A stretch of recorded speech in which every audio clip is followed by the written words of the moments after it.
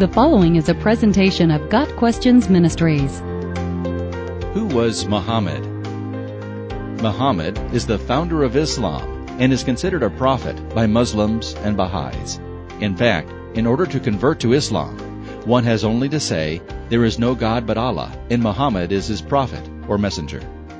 Muhammad, AD 570 to 632, was from Mecca, a city near the Red Sea in what is now Saudi Arabia. An orphan from childhood, Muhammad was raised by an uncle, a man named Abu Talib, and became a merchant. Muhammad was a religious man, often going on retreats to the mountains where he would pray.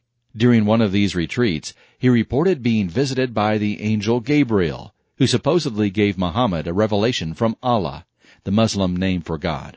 Muhammad reported having several other revelations from Allah as well, and Muslims regard him as Allah's last and greatest prophet to mankind. Muhammad proclaimed that God is one, that is, there is no Trinity, and Jesus was simply another prophet along with Adam, Noah, Abraham, Moses, David, and, of course, Muhammad himself. He also taught that complete surrender, the word Islam means surrender or total submission, is the only way to please Allah. Muslims credit Muhammad with restoring the true religion of Islam to a world that had corrupted it. Early on in his endeavors, Muhammad did not win many followers. Many of the Meccan tribes were hostile to him and opposed his message. Muhammad moved north to the city of Medina for protection. After 8 years of conflict with the Meccan tribes, Muhammad gathered 10,000 converts, took up arms, and marched against Mecca. He and his followers took over Mecca and destroyed all the pagan idols there. There was very little bloodshed or resistance from Mecca, and the city fell to Muhammad relatively easily.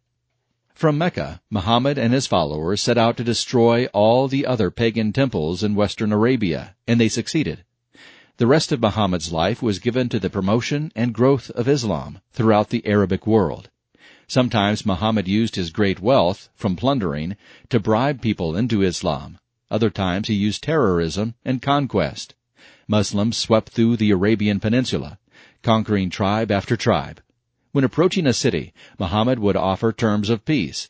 Accept Islam, the only true religion, and submit to Muhammad, and all would be well. If a city rejected these terms, Muhammad's forces would proceed to sack the city.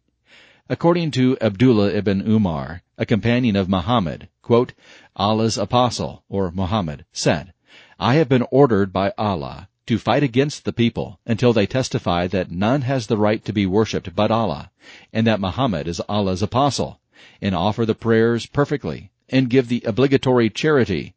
So if they perform all that, then they save their lives and property from me." End of quote.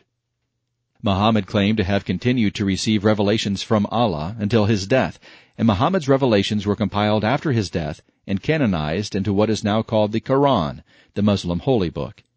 Other respected writings in Islam include the Hadith, which is a collection of teachings, deeds, and sayings of Muhammad, and the Tafsir, which is a commentary of sorts on the Quran.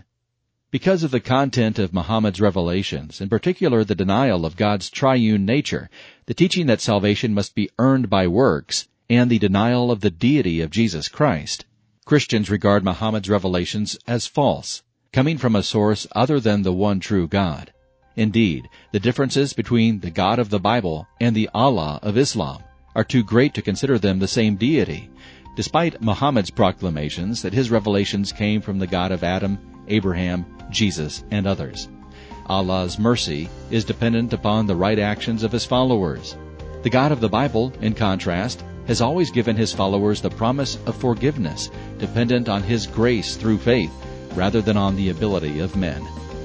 Got Questions Ministry seeks to glorify the Lord Jesus Christ by providing biblical answers to today's questions. Online at GotQuestions.org.